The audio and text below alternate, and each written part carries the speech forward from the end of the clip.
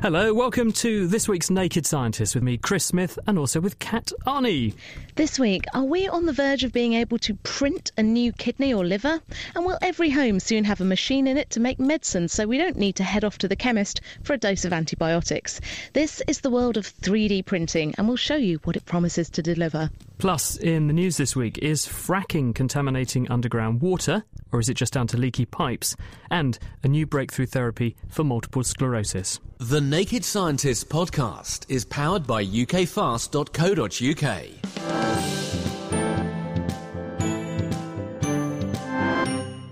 Also known as hydraulic fracturing, fracking is a way to recover natural gas from deposits deep underground. Fluids at very high pressures are pumped down into a borehole into gas-rich rocks below. The force of the fluid fractures the rock, releasing pockets of gas which are tapped off.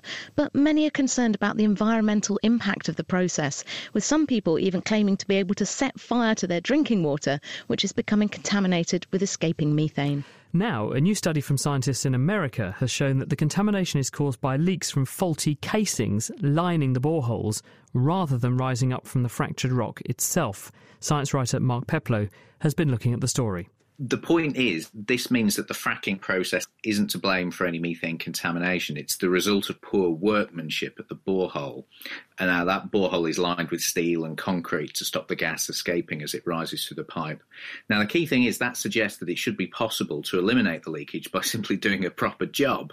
What it does highlight is that you need really strong regulations to ensure that the wells are constructed properly. How did they do this sort of methane post-mortem?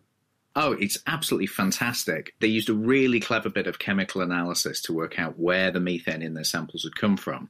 So the first step is to look at the ratio of methane and ethane in the water to see if it matches the gas in the shale. So ethane and methane are both found underground, are they? Yes, they are. Natural gas that comes through your cooker is methane, but in gas deposits you tend to get some heavier hydrocarbons as well, which are still gases, such as ethane.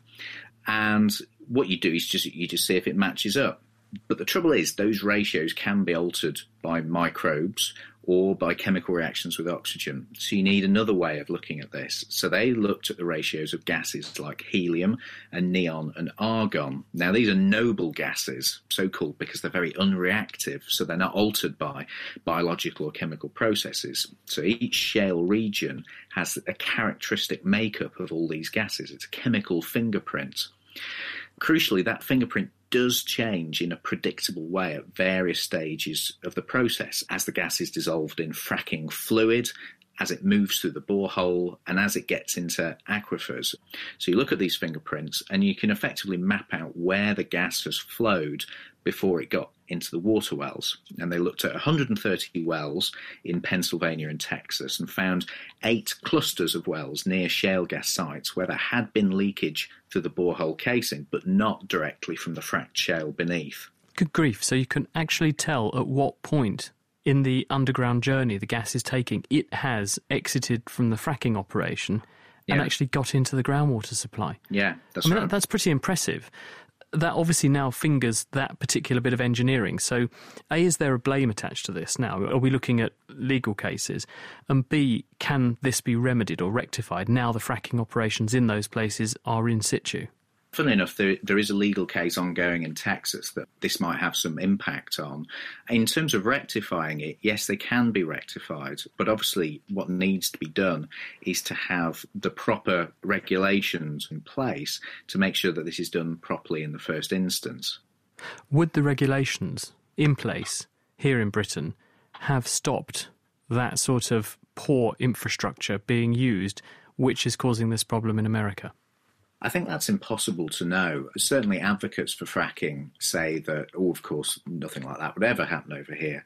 It's very difficult to know because things are moving more slowly over here than they did do in the US, and because there's such a focus of public attention on the issue.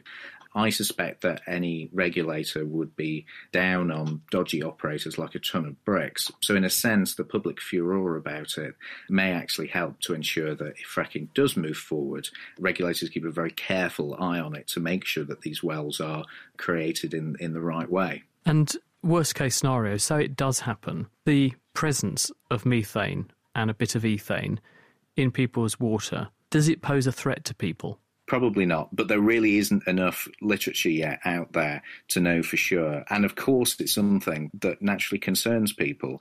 And when you're losing methane out of your well, it's actually a major problem if it's escaping into the atmosphere. There's been a lot of talk, actually, about how shale gas is a good thing for tackling climate change because it burns cleaner than coal. It doesn't produce as much carbon dioxide emissions. But if you're allowing methane to leak from your well, methane is a much, much more powerful greenhouse gas than carbon dioxide. So if you've got a leaky shale gas operation, that could actually be worse in terms of climate change than burning coal. Mark Peplow discussing work published this week in the journal PNAS by Duke University scientist Thomas Darragh and his colleagues. This is The Naked Scientists. I'm Chris Smith, and also here is Kat Arney, and this week we're talking 3D printing. Coming up shortly, a nanoparticle treatment breakthrough for multiple sclerosis. But first, into outer space. After a decade-long journey, the European Space Agency's Rosetta probe has finally locked into orbit around the comet 67P Churyumov-Gerasimenko, which is currently more than 400 million kilometres away. And if that journey wasn't impressive enough, the Rosetta team are now planning to actually land a probe called Philae on its surface. So I spoke to the Open University's Professor Ian Wright, whose Ptolemy experiment is on board the probe, to find out how you pick a perfect parking spot on a comet. Earlier in the year, we did a practice of this where we kind of took some data that we kind of imagined we might get, and then we sat around and worked out how we would do it. And the whole point of the practice was to find out what the limitations of the process were and so on and so forth. Of course, you can probably imagine that the shape model we were using at that point looks nothing like the body that it turned out to be. So, that has been a surprise to us. So you didn't know what the comet actually looked like close up until you could get close enough to really photograph it? Absolutely right. I mean, we've been using a couple of different shape models that have been produced over the years. But they're really kind of, they're what you might call potato shaped rather than this rubber duck shape. So that has put some tremendously interesting constraints on the mission in terms of flight dynamics and all that jazz. But there are two aspects really to selecting the landing site. I mean, we can look at the images and we can pore over those all day long, and the scientists can say this area looks interesting, that one looks exciting, and all that sort of stuff. But we have to factor in other aspects of this. Is the area even reachable, with the orbital constraints that we've got? We have to worry about illumination. We don't want too much and we don't want too little. Too much and we get too hot. Too little, we don't charge the solar panels up. And of course, at any one instant, we've got to be able to communicate from the lander back to the orbiter. And obviously, we want to land on something that's reasonably doable, so something that's reasonably flat, should we say, as opposed to vertiginous. The whole thing here on is being controlled by the mission engineers and so on. And if, for whatever reasons, the comet suddenly became violently active, we may have to take evasive action. When are you going to release the lander, or are you waiting for just the right moment? There will be absolutely a date and time when it's scheduled to happen. It is currently penciled in for November the 11th, but I think a decision will be made towards the end of September to either clarify that or change it. There are just huge amounts of work to do from the mission dynamics point of view. Assuming that the lander does make it safely onto the surface of the comet, what sort of experiments is it going to be doing there? What's it looking for? There are about 10 experiments, 10 instruments on the lander. There are cameras, there's a drilling system, there's an instrument like my own, which is what is known as a gas chromatograph mass spectrometer. And to explain that, it's a miniaturized analytical laboratory where we will take in samples and heat them up and find out what the comet's made out of. There are devices which will determine the physical properties of the surface, how hard it is. There's a microphone to listen to any dust particles raining down. There are various sensors in the feet to determine temperatures, and so on and so forth. There's just a whole range of different instruments on there. It must be an incredible feeling to be involved in this, because I can remember looking up in the sky. There's been a couple of comets that I think in my living memory that have been up and we've seen them. But then to think that we've sent something up to a comet and we could now land on it. That's an incredible achievement to even get this far, isn't it? I've been working on this for over 20 years, and I can't say I've been working on it full time for 20 years, but it's never been far away over that period of time. So yes, we're excited, but also this is the end of a very long, hard slog, and we're looking forward, hopefully, to a successful outcome. I must admit, in my lifetime, I've looked up in the sky at some fairly duff comets. Every comet of the century turns out to be not that interesting or not that exciting. So this is a different kind of reward, I think. That was Ian Wright from the Open University. You're listening to The Naked Scientists with me, Chris Smith, and also with Kat Arney. And later in the show, we're going to be talking all about the amazing science, which is 3D printing. We'll even find out how you can print fruit, and we sent one of our people off to eat it. We'll find out how they got on later. A new treatment for the nerve condition multiple sclerosis, or MS, has been pioneered by a scientist at Addenbrooke's Hospital in Cambridge. The breakthrough has won Sue Metcalfe the prestigious Merck-Serono Prize, making her the first British scientist to earn the award. She plans to use the funding this brings with it to run a pre-clinical trial of her new therapy, which uses tiny dissolvable nanoparticles to deliver a repair molecule to damaged parts of the nervous system. The disease that we're working on is multiple sclerosis, and this is where the immune cells actually attack yourself, the brain and the spinal cord. All the treatments today are involving suppressing the immune response. These are the active cells that are attacking the nerve cells. But underneath this, there's also, once the nerves are damaged, they can't be repaired. How are you trying to tackle it with your work? We've prepared a natural repair factor that occurs in the body, but we've placed it inside a kind of magic bullet so we can target this factor to the damaged areas of the nerves. And the magic bullet then releases slowly the factor that's going to repair those nerves over a period of time. So it's going to help repair the nerve, and at the same time it's going to help reduce the immune response against the nerve. If we could look at each of those things in turn then, first of all, what is the repair factor? How does that work? This is a factor called LIF, or leukemia inhibitory factor, which is a stem cell factor, and it's been discovered very recently that it does repair nerves. How does it work? It's not known, but we think it's stopping the inflammation that's associated with damage to the nerve and allows repair cells to actually go in and recreate the functional nerve. These stem cells are already in the brain or the part of the nervous system, but they're not necessarily switched on or functional to repair the damage. You're saying you put this factor in, and not only does it damp down the inflammation, but it can also stimulate those stem cells to do a repair process. That's exactly the process, yes. And now tell us the other aspect of what you were describing, which is the magic bullet. You've got to deliver this LIF factor in somehow. How are you doing that? We're placing the LIF factor inside the same material that if anyone's had stitches for an operation, they have these soluble stitches which gradually dissolve. So we're using that same material but making the material extremely small.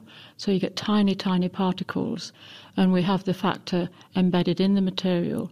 On the outside, we can put a target molecule which will carry those tiny nanoparticles directly to the nerves that are damaged. How do you get the particles to where they're needed in the body? Do you have to inject them? To start with, we will be injecting them, but also we're able to take the particles through a nasal spray, and they will cross over into the brain at the back of the nose. There's normally a barrier that protects the brain, but the one place there is no barrier is just behind the nose. And once they get into the brain, how do they know where to go? How do they know where the damage is occurring because of the MS? So they have to target that area, or do they just go everywhere? Essentially, they will flow into the brain, but they have a sticky molecule on the surface that will recognise the places that are damaged. And so they will then start to pile up on those damaged areas and release the factor LIF. What is the sticky molecule that enables you to target these particles to the right place in the brain? We attach to the surface of the particles something called an antibody, which is specific for only certain cells in the brain, and these are the cells that can repair the damage. So you deliver the particle either through the nasal spray or in the blood. The antibody on the surface enables them to home in to the right place in the nervous system where the inflammation and damage is occurring. They then ooze out this lift factor. Then what happens? Then the factor will act on those cells that are able to repair the nerves and cause them to switch on and start their repair. Have you got data in people that this works? No, we haven't done it yet in people. We've done it in mice, and we show that it works. And will you now be taking this into a clinical trial to see if you can achieve the same effect in people? The funding award is to take this into pre-clinical trials, which we need to do before we can go into people, and that will take about perhaps 2 years. Fantastic news, though, isn't it? That's Sue Metcalf from Addenbrooke's Hospital in Cambridge. Now it's time to take a long, hard look in the mirror, because this week scientists announced that human faces vary a lot more than other parts of our bodies, or even the faces of animals. University of California, Berkeley researcher Michael Sheehan used data collected by the US Army to see how our individual visages vary, as he explained to Georgia Mills. One of the things that I think is really striking about humans is, as we look around at people, we notice that they're all really variable. And we use that variation to tell each other apart and to recognize who's who in our social interactions. And I think this is particularly interesting, especially when you compare humans to other animals that you see as you walk around, that, we seem strikingly much more variable than a lot of the species we see. We also have really complex social interactions, which suggests that given that we use the variation for recognition, that maybe there's something about our social interactions that may have sort of driven our morphology to be much more recognizable. And so we're interested in looking to see whether there was any evidence that our social interactions and being recognizable may have shaped our faces over evolutionary time. What's really quite striking as well is that our faces are very variable, but the rest of our bodies aren't necessarily as strikingly variable necessarily. We used a US Army database where they measured lots of different both facial and the rest of body morphology of service members from a wide range of ages and ethnicities. And when we do that for both men and women, in all cases we examined, faces were more variable, both in the sense that the traits on the face showed higher levels of variability, but also, and I think quite strikingly, the traits on the face are less correlated with each other. So essentially what that means is that even though tall people have long arms and long legs and sort of all the parts of their body are generally bigger, they don't necessarily have bigger facial traits. And so it's not the case that individuals with large noses necessarily have widely spaced eyes. And the fact that you can mix and match, different sizes of facial traits together gives a huge range of combinatorial variation that ends up making people very unique looking. Why is there so much variation across our faces and not amongst our other body parts? The sort of hypothesis we were working with is that in the case of humans, we use faces as one of the main things we use to recognize individuals. So I think, from anyone's own experience in life, that being able to recognize who you're interacting with is really important. And so the idea in this case that we are arguing is that there may have been some selection on facial traits to be more recognizable, given that that is the trait that we happen to use for recognition. So how does having a recognizable face actually help you? The really basic idea is that in many situations, it can be costly to be confused with other individuals. It could be that you get some aggression or punishment that's actually meant for someone else, but because you look like them, it ends up going to you.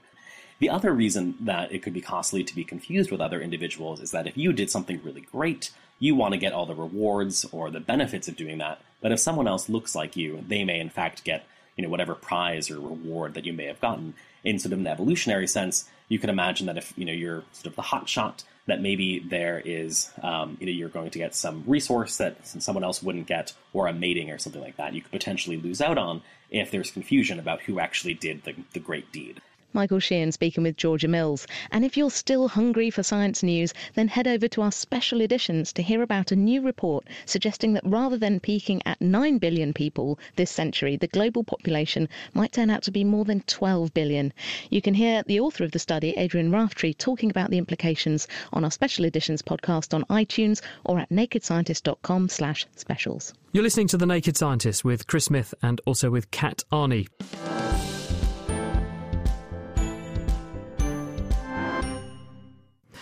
Now, on to our main topic for the week, which is the world of additive manufacturing, or, as it's better known, 3D printing. This is where, rather than ink being used, mixtures of substances, including even metals, can be precision deposited in a series of layers which build up to make a three-dimensional object. And it's not just small things that can be printed. The Strati, the world's first 3D printed car, has just been unveiled. There are now companies working on producing houses this way, and in the last week NASA launched the first ever 3D printer into space. So the sky does literally seem to be the limit for this technology. Later we will be finding out about the possibility of 3D printing replacement human organs and even 3D printed fruit. But first, to help us take a closer look at 3D printing and how it could change our lives and the world of manufacturing, we're joined by Tim Minshall from Cambridge University's Institute of Manufacturing. Hi, Tim. Hi. So tell me a little bit about where 3D printing technologies come from and how does it actually work? What is it? As Chris was saying, this is an additive process. The alternative ones are subtractive and formative. So you have a block of wood and you take stuff off it. Formative is when you have a piece of material and you squish it into the right shape. But 3D printing or additive manufacturing literally is additive. You start off with nothing and you build something up layer by layer. And perhaps a way of thinking about this is to remember back to primary school when you first did pottery. You were maybe given a blob of clay and told, make something. And the way you did it was you got little bits of the clay and you rolled it out into a little worm shape and you joined the ends up and you put a circle down and then you did the same again and you built up a little cup or a little vase which you proudly took home. So that's an additive layer process. And that's what 3D printing basically is. And it's got two broad types, one when you're working in a liquid form and one where you're working in a powder form. So the liquid one is you're either squirting something out of a tube, a bit like a hot glue gun, and you build up the shape layer by layer that way. Or you start off with a vat of liquid and you use an ultraviolet laser to selectively make it go solid in the places you want, layer by layer. The alternative way is using powders, so metal powders, ceramic powders, plastic powders. And a way to think of that one is, imagine if I poured dry sand onto the table and then squirted some glue into a circle shape and then blew the dry sand away, you'd be left with a layer of a solid object. If you put more sand down, more glue on top of that, and blew the sand away again, you'd slowly build up the object. People may be most familiar with some of the 3D printers that are coming into our homes that use various types of plastics and things like that. And we've had a tweet from our listener Simon Archer who says, what kinds of materials can we do 3D printing with? So the main materials are plastics, but also ceramics and metals can be used. And a particularly interesting area is when you have multiple materials. We've had a tweet from our listener Ed Wilson, and he says, are multi-material structures possible? So how can you do more than one type of material in a printer? Oh, this is very clever, this. So the idea is that you'd have conductive metal track inside a piece of material being produced in plastics. You'd have to have multiple nozzles at work there, and some very clever, very challenging technological barriers need to be overcome there. But the dream is you could then print things such as a component for an aircraft with strain sensors built into it. You could have electrical conductors built into objects that are made out of plastic, but we're a little way off that at the moment. And some of the things you hear about, they seem like the replicator from Star Trek, where you just put it in and like, bingo, here's Sunday lunch. But where in a more realistic, perhaps now or in the very near future, what are some of the main applications of 3D printing technology? Where are they going? Well, maybe just to give it a tiny bit of background. So it's gone through broadly 3 phases. We started off making models and prototypes, and that's still a big part of 3D printing. So you make a replica of the thing you want. If you're making a new phone or a new drill or something, you make it as a model to see what it would look like before making it in a normal way. Then we moved on to making moulds. So at the moment, if you want to make your Lego bricks or mobile phone plastic case, you'd make a mould and then make lots and lots of identical versions of it using plastic. The cost of those moulds is very, very high and the process of making them quite slow. With 3D printing, you can actually print these moulds much cheaper and much faster. But the exciting bit, and I think this is where people have got really interested, is the fact that you can produce now the finished final part of the thing you want. And particular interesting areas there are in medicine, aerospace and automotive. And so, for example, just to give me a really quick example, we saw a recent story where a child had a new vertebra printed. Is that a really growing area of these replacement prostheses? Medicine really does seem to be taking off, and there are three broad areas. One is replacing missing limbs, and some very exciting area is the low-cost area. And if anybody has a moment to go and look at websites where they talk about Project Daniel or RoboHand on YouTube, really interesting projects there. We also see hearing aids being printed in this way that go in your ear. There's then implants, so surgeons actually producing replacement, for example, after a severe injury to the face, they can produce part of your face exactly as it was before. And then the third area of medicine is around actually producing a living part of the body. So it's either stuff you attach to the body, stuff you insert in the body, or stuff that's in the body to grow.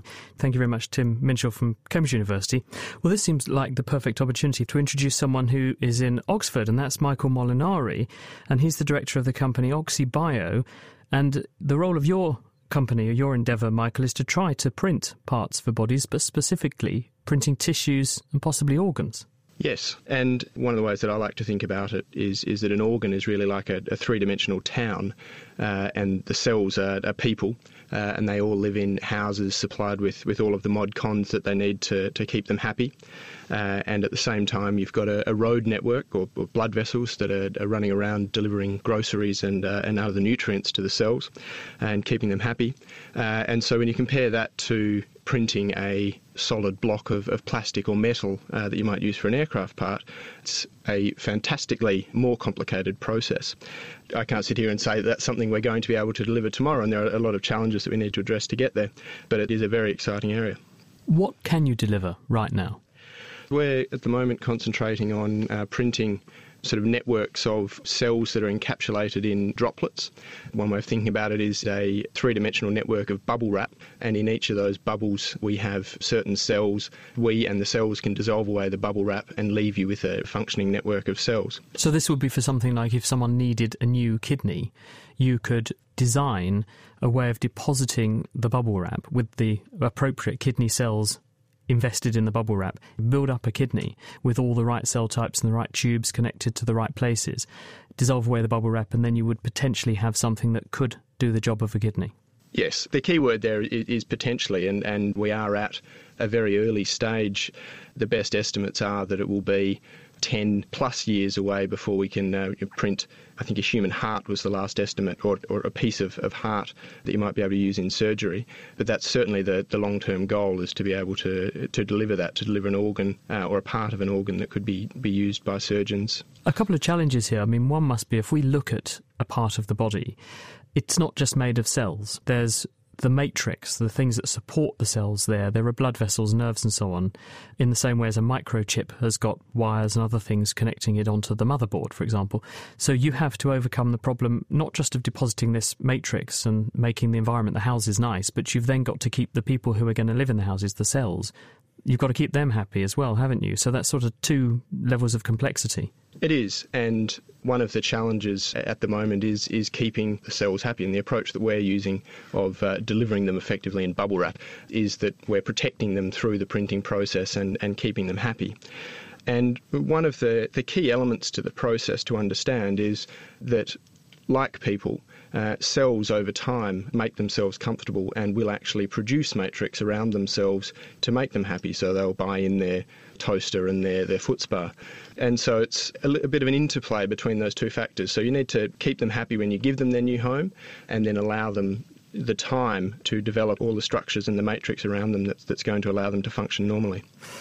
My brain is just sort of generating images of your kidney sort of playing with its Xbox and popping the toaster down and bathing its feet in the foot spa. Won't ask what's actually in the foot spa, especially if it's a kidney. But the point is, where would you get the cells from? Would they come from the individual? So if I needed a kidney, is the idea here that you could take some of my stem cells and then turn them into kidney cells and then use those in your printing process to make me a biocompatible, genetically compatible organ? Potentially. The field is still at an early stage of development, and so all of the focus at the moment is on coming up with the techniques that let us deliver cells and keep them happy and make them function normally.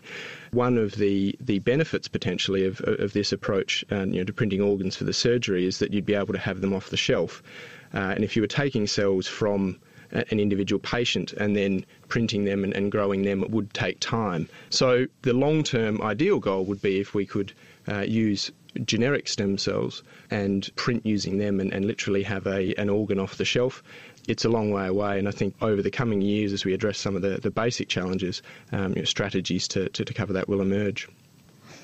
Fascinating stuff, and we wish you luck with it. Michael Molinari, he's from Oxy Bio in Oxford, Cat. You're listening to The Naked Scientist with Chris Smith and me, Kat Arney, and we're talking about 3D printing this week. Coming up, we pay a visit to a duo who have developed a way to 3D print fruit, but what does it taste like? Stay tuned to find out. Right now, as you're listening to this programme, there are, believe it or not, about 1 million people airborne above your head, and most of them have a jet engine to thank for being up there. These engines usually have a large fan at the front end that pushes air backwards, propelling the plane forwards. The blades of these fans are called aerofoils. They hook into a large rotating disc inside the engine. They're precision engineered to give them the very great strength and durability that they need to work reliably and safely. But this also makes them very expensive to manufacture and replace. Well, to help solve this problem, engineers at the UK company Rolls-Royce, who build about 1/3 of the world's jet engines, have come up with a solution that means they can use a technique similar to 3D printing to repair and strengthen worn fan blades. Now, I'd like to mention a tweet from our listener Rashmi Sidiwala, and he asked, what's the finest resolution for printing metals, and could we print aluminium? Well, maybe not quite that, but the engineers are using a laser to melt fine particles of metal into regions of the blade surfaces that are showing signs of wear or tear, and they can vary the type of metal powder they use to suit the demands placed on the component they're repairing. Greer Jackson spoke to Rolls-Royce engineer Martin Rawson to hear how it works. So you could repair certainly aerofoils, which are the rotating parts, the blades. The powder's delivered to a point above the aerofoil surface where you want to deposit the material, and then you essentially use a laser beam to melt the powder as it arrives at that position. You can build those back up to their original shape, so you've got the original blade profile. So why would you use this method over melting something down and starting from scratch? One of the advantages of powder is that, of course, you can potentially take subtle difference in composition of powder and tailor them metallurgically to where they're most appropriate. So you could also potentially in the rotating discs, where you've got the rim of the disc which carries the blades is a lot hotter, for example, than the bore of the disc. So again, you could look at changing the composition. In the future, what sort of applications are we looking at? I was in the Aeromat conference a few years ago, where certainly NASA were interested in the use of powders for either building structures in space or for repairing components in space. They seemed very interested in the technology, in order the fact it was transportable. You could easily transport the powder, you could easily transport the machines. In terms of Rolls-Royce, so prototype applications, development engines, I could see that things like 3D printing would have a real future in that sort of area. You know, if you look back a number of years where we were using TIG welding techniques to actually build up components for prototypes, for development engines, that was a big benefit, considering that to actually obtain the casting from a traditional route would take something like 12 months. So I suppose your imagination's the limit on that one in terms of what you could do. It's amazing to think you can print with a 3D printer something as massive an engineering challenge as a jet engine these days. Martin Rawson from Rolls-Royce, he was talking to Greer Jackson. As a general rule, materials that are also strong tend to be heavy. And in the case of an aeroplane, for example, more weight means more fuel being burned, and that means higher running costs. So California Institute of Technology scientist Julia Greer is using 3D printing type technologies to produce new materials with shapes and structures that make them super strong, but also super light. And she joins us now. So can you tell us a little about this technology? What are you actually doing? What are you making here? So the technology that we're using is called two-photon lithography. It's a little bit like 3D printing, but it's able to generate features that are much smaller in size. So what we're doing is we're using this two-photon lithography process to write an open cell structures in a polymer. And then we coat these polymer scaffolds with a different material, and then we dissolve the initial polymer matrix. So in a way, it's a sacrificial scaffold that we get rid of at the end. And so the final structures are very, very lightweight.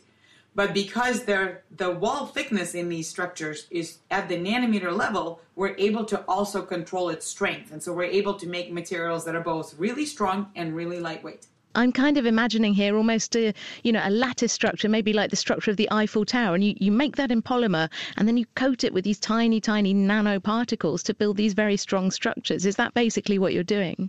It's very close. You got it nearly right on. The only thing is that we don't coat it with nanoparticles. Instead, we coat it with a continuous conformal thin film. So imagine a two-dimensional nano ribbon, so to speak, and you wrap it around a three-dimensional architecture. And then you remove whatever was on the inside so that you build a hollow Eiffel Tower. So it's effectively an Eiffel Tower where each individual strut itself is a pipe. Now, we know for something like the Eiffel Tower, that's a very light structure because it's full of holes, but it's also pretty strong. What sort of things could you use these materials for? How strong are they? Well, you tell me. So imagine a brick made out of our nanotrusses. So it sits on your hand, it looks like a brick, it smells like a brick, but if you drop it up in the air, it's going to fall slower than a feather. But at the same time, it's going to be just as strong as steel or a ceramic. So you can use these for building blocks where, for example, if you need to propel something up in space, you would really appreciate having the low weight, but at the same time, the material has to be strong enough to be able to withstand the pressure from the vacuum. So any kind of an application where you have to propel things up in the air or up into space, or a bridge, for example, or something where the weight is of essence, but the strength is still required, they would be really good for. As well as they're also damage tolerant, so it's very hard to tear them apart, for example, or to break it. So for any kind of a cushioning application where you need to protect a sensitive device, so as a foam or as a wrapping paper, that would work really well too. So we've just heard from some people who are using this kind of printing technology to repair jet engines. But obviously jet planes are really, really heavy and an enormous amount of fuel is burnt just getting the jet across the Atlantic, regardless of the passengers and the payload. So could this technology, for example, make air travel a lot cheaper or certainly use a lot less fuel? That is exactly right. So if we were to incorporate these nanotrusses in the skin of an airplane, even if we were to replace 50% of what is currently being used with these materials, I think we can benefit tremendously from the cost savings in fuel. So even a small reduction in the weight of the airplane would already facilitate a tremendous reduction in the price of the fuel that it takes to propel these very heavy machines through the air. So our materials, right now, we can't fabricate them in large quantities, but if we could, make sheets of paper out of them, and our vision is that we would be able to effectively roll-to-roll print these like paper towels.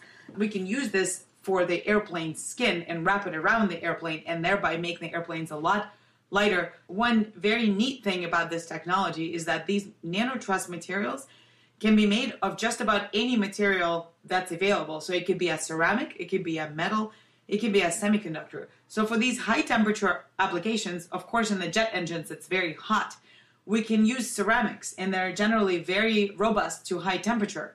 And so we can make these nearly hollow ceramics that are robust to high temperature and robust to mechanical damage and incorporate them as part of the jet engines. And thereby we would significantly reduce the weight of the airplane without having to sacrifice any other properties like the ability to withstand high temperatures and damage tolerance. That does sound absolutely fantastic, but how close to reality is this? How soon do you think you could see these types of materials perhaps even becoming used in commercial applications? Oh, I think it's going to be within the next maybe year or two. We're actually very close to being able to produce these in quantities. The major roadblock right now is writing the materials in that polymer, the writing of the polymer matrix. The step where you deposit a conformal coating, effectively the nanoribbon I was describing, of another material, a thin film of material, and then the subsequent removal of the initial polymer scaffold, those technologies already exist today, so they wouldn't be showstoppers at all. It's the writing process, and the two-photon lithography itself is a relatively slow process. So we're working on developing a somewhat different technology that would enable us to quickly generate these patterns, and they don't have to be just as complex as long as we can do it quickly. So we're looking at other technologies and pairing up with several companies to try to identify what would make the most sense. But our vision is to try to roll print them so that we can generate sheets of these materials, which can then possibly be laminated or somehow stacked together to make larger three-dimensional structures. It's a fantastic vision for the materials of the future. Thank you very much. That's Julia Greer from the California Institute of Technology.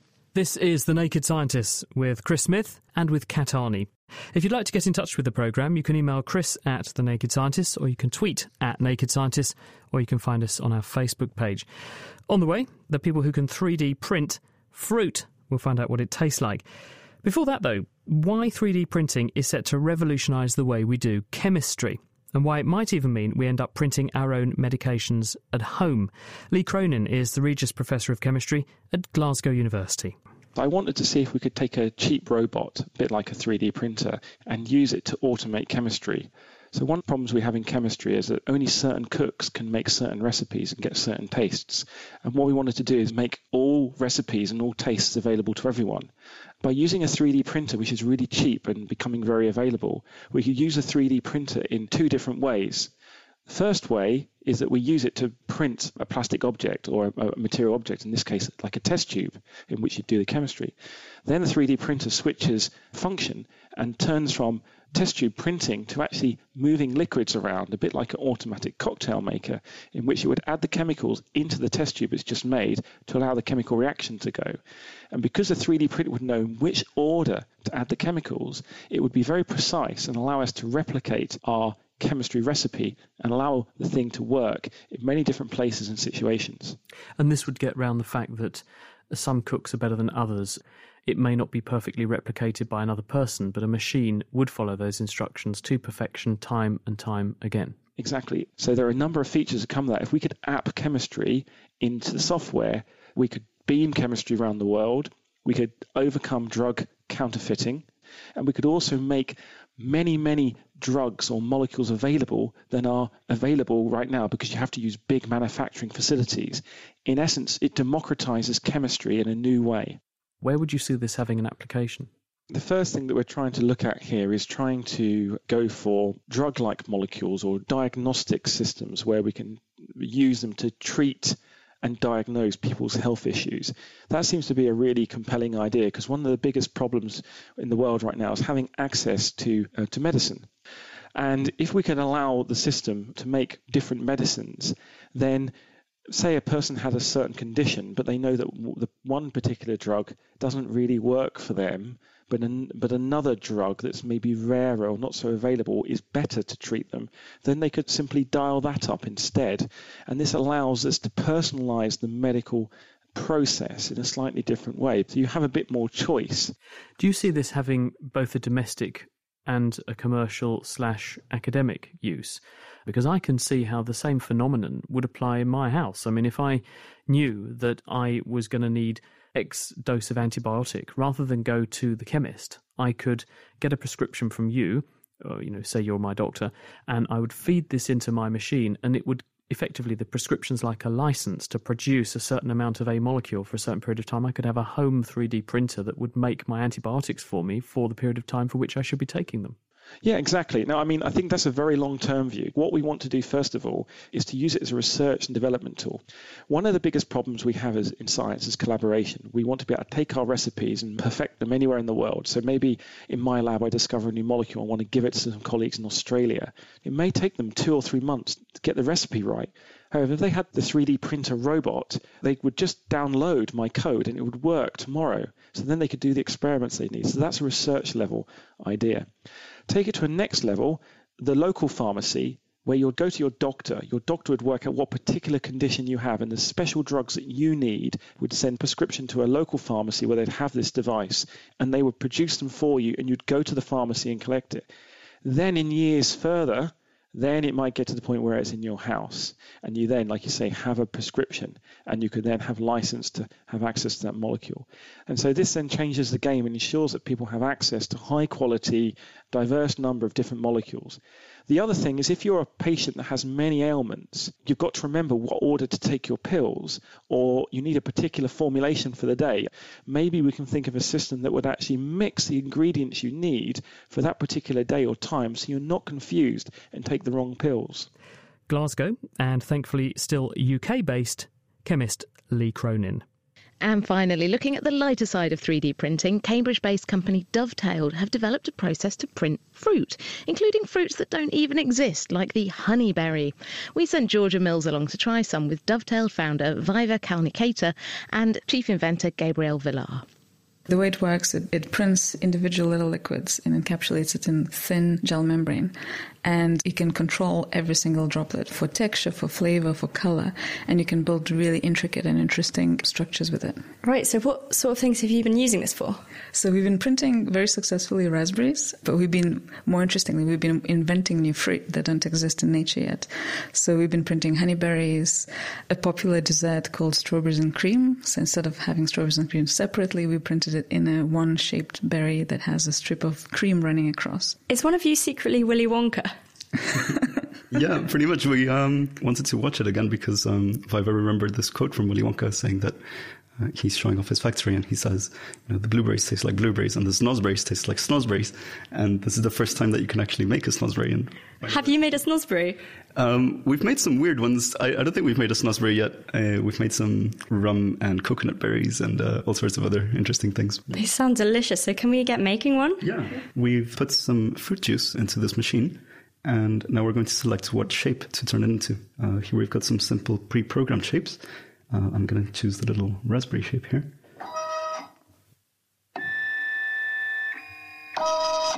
This sort of looks a little bit like an inkjet printer, but it's over this small cup of water, and it's dropping these little drops of red into it, which seem to be sinking and forming a shape very much like a raspberry is starting to appear. How long does each fruit take?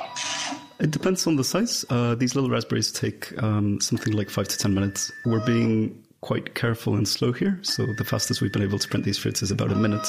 So if you think to yourself, I know a flavour that's going to be really great, banana and rhubarb maybe, and you say to yourself, I want to try that, so you can just put the juice in one end, build this fruit with both flavours, and then eat it. Is that all there is to it? Yeah, pretty much. There's a little bit of magic that goes into it, of course. What's great is you can use pretty much anything you like, these organic fruit juices or things that aren't juice at all, like honey, cream and yogurt and so forth. And does it need to be in water? This cup of water that the droplets fall into is a temporary printing medium. So the printing has to take place in there for this gel membrane to form around each droplet.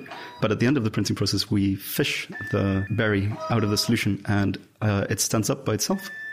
Okay, so we're just fishing out the finished product. It looks like a sort of very gooey, half-melted raspberry at the moment. What's nice is that you can tune the consistency of these things, so you can make the resulting object quite flimsy and almost like a jelly, so that as soon as you pop it in your mouth, it kind of dissolves. Or you can make the droplets fairly strong so that they have a more crunchy texture. So, okay, I'm going to try my first ever 3D printed raspberry. That reminds me a bit of school jelly, actually.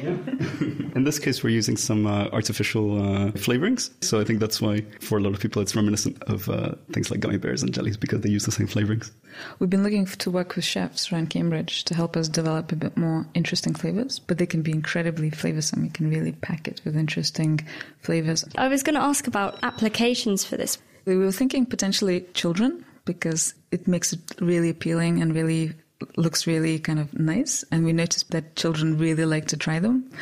We're also thinking potentially older people, kind of having problems with chewing, athletes potentially, because we can really make it super nutritious. And it's very convenient. We're hoping that students potentially will like it because they could have a healthy lifestyle with the convenience of not having to go to supermarket every kind of 2 days and buy fresh fruit. This reminds me of the chapter in Charlie and the Chocolate Factory where there's this sweet, I think it might be chewing gum, where they taste it. It tastes like a 3-course meal. Can you get berries to taste of different things? They have layers in.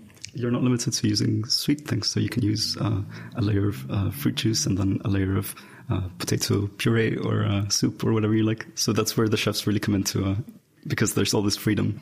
Does this go beyond the kitchen ever? Yes, we're looking to apply it in also medicine and maybe even cosmetics. We've been looking to potentially personalize cosmetics and make it more interesting in terms of how it's delivered and how people are actually mixing it and how people are applying it. In medicine, it has application for printing tissue. So yeah, it has wide application beyond kitchen. Well, for a start, it sounds 3D-licious. That was Georgia Mills talking to Viva Kaunakaita and Chief Inventor Gabriel Villar at Dovetailed. Just time to squeeze in a quick tweet from Ed Wilson, who says, the hackers would break your drug printing machine, referring to Lee Cronin's idea, at the drop of a hat. Just imagine the profits. Well, thanks for that idea, and thanks to all our studio guests this week. That's Julia Greer, Michael Molinari and Tim Minshall. And finally, it's time for our question of the week now with Greer Jackson, who's been tackling the sticky subject of how to keep your glass clean. This week, we've been busy scrubbing up for an answer to this question sent in from Nikki Way in Salisbury. How is self-cleaning glass made? Keeping our windows free of dirt and grime can be a tiresome job. Putting on your grubbiest gear, carefully climbing up wobbling ladders, all the while trying to balance a bucket and sponge without falling off. But this may be a thing of the past, as something called self-cleaning glass has been developed, which could mean your windows will sparkle all day long. But how does it work? We spoke to Ulrich Steiner, a professor of soft matter physics at the Adolf Merkel Institute in Switzerland, to talk about the two ways in which glass can clean itself. There are two types of self-cleaning glass. The most common one makes use of titanium dioxide nanoparticles that are put on top of the glass surface. They are roughly 10 to 25 nanometers in diameter. So to put that into perspective, that's a layer around 1,000 times thinner than a human hair. The organic dirt that settles on these surfaces is broken down by UV light with the help of these particles. In this way, the sun effectively burns away the dirt, but since UV light is required, this works best outdoors. So the UV, the light and sunshine, with the help of this layer of nanoparticles, breaks down any pieces of dirt on the window. This could be used for hard-to-access windows, which get a lot of sunshine, like the ones in skyscrapers. Now, what about this other method? The second effect uses nano surface roughness together with an applied substance that strongly repels water. The resulting surface is superhydrophobic. It nearly repels any substance that it comes into contact with. Any type of dirt is easily removed by simply rinsing the surface with water, for example in a rain shower. This surface is not self-cleaning since it requires water and should therefore rather be termed easy clean surface. So water-hating surfaces mean easy-to-clean windows, as the water picks up all the pieces of dirt and is repelled by the glass, meaning a simple hose might be all you need to do that dreaded window wash. Thanks, Ulrich, for cleaning that up. Next week, we're finding out the answer to this question sent in from Colin in South Africa. I'm reading Desmond Morris's new book called War, What Is It Good For? He says that 10 billion lives were lived in the 20th century. Well, I want to know, how many people have ever lived since Homo sapiens evolved? And secondly, how would one calculate this number? What do you think? Greer Jackson, and as we've heard on the programme, the population may be closer to 12 billion than 9 billion by the end of the century, which already seem pretty sizable, but try to imagine how many Homo sapiens or people have ever lived. If you have a perspective or an answer to Colin's question, then please email chris@thenakedscientist.com. You can find us on Facebook, of course, too, or you can tweet @nakedscientist. There's also a discussion forum on our website, nakedscientist.com/forum, where we're discussing all of these issues. That's it for this week. Thank you very much to Georgia Mills for production. We're back next time with a look at how on earth life got started and where it came from. Do send in your astrobiological inquiries to us in the meantime. Thanks very much for listening. My name's Chris Smith. The Naked Scientist comes to you from Cambridge University. It's supported by the Wellcome Trust, the EPSRC and the STFC. I'm Chris Smith, and until next time, goodbye.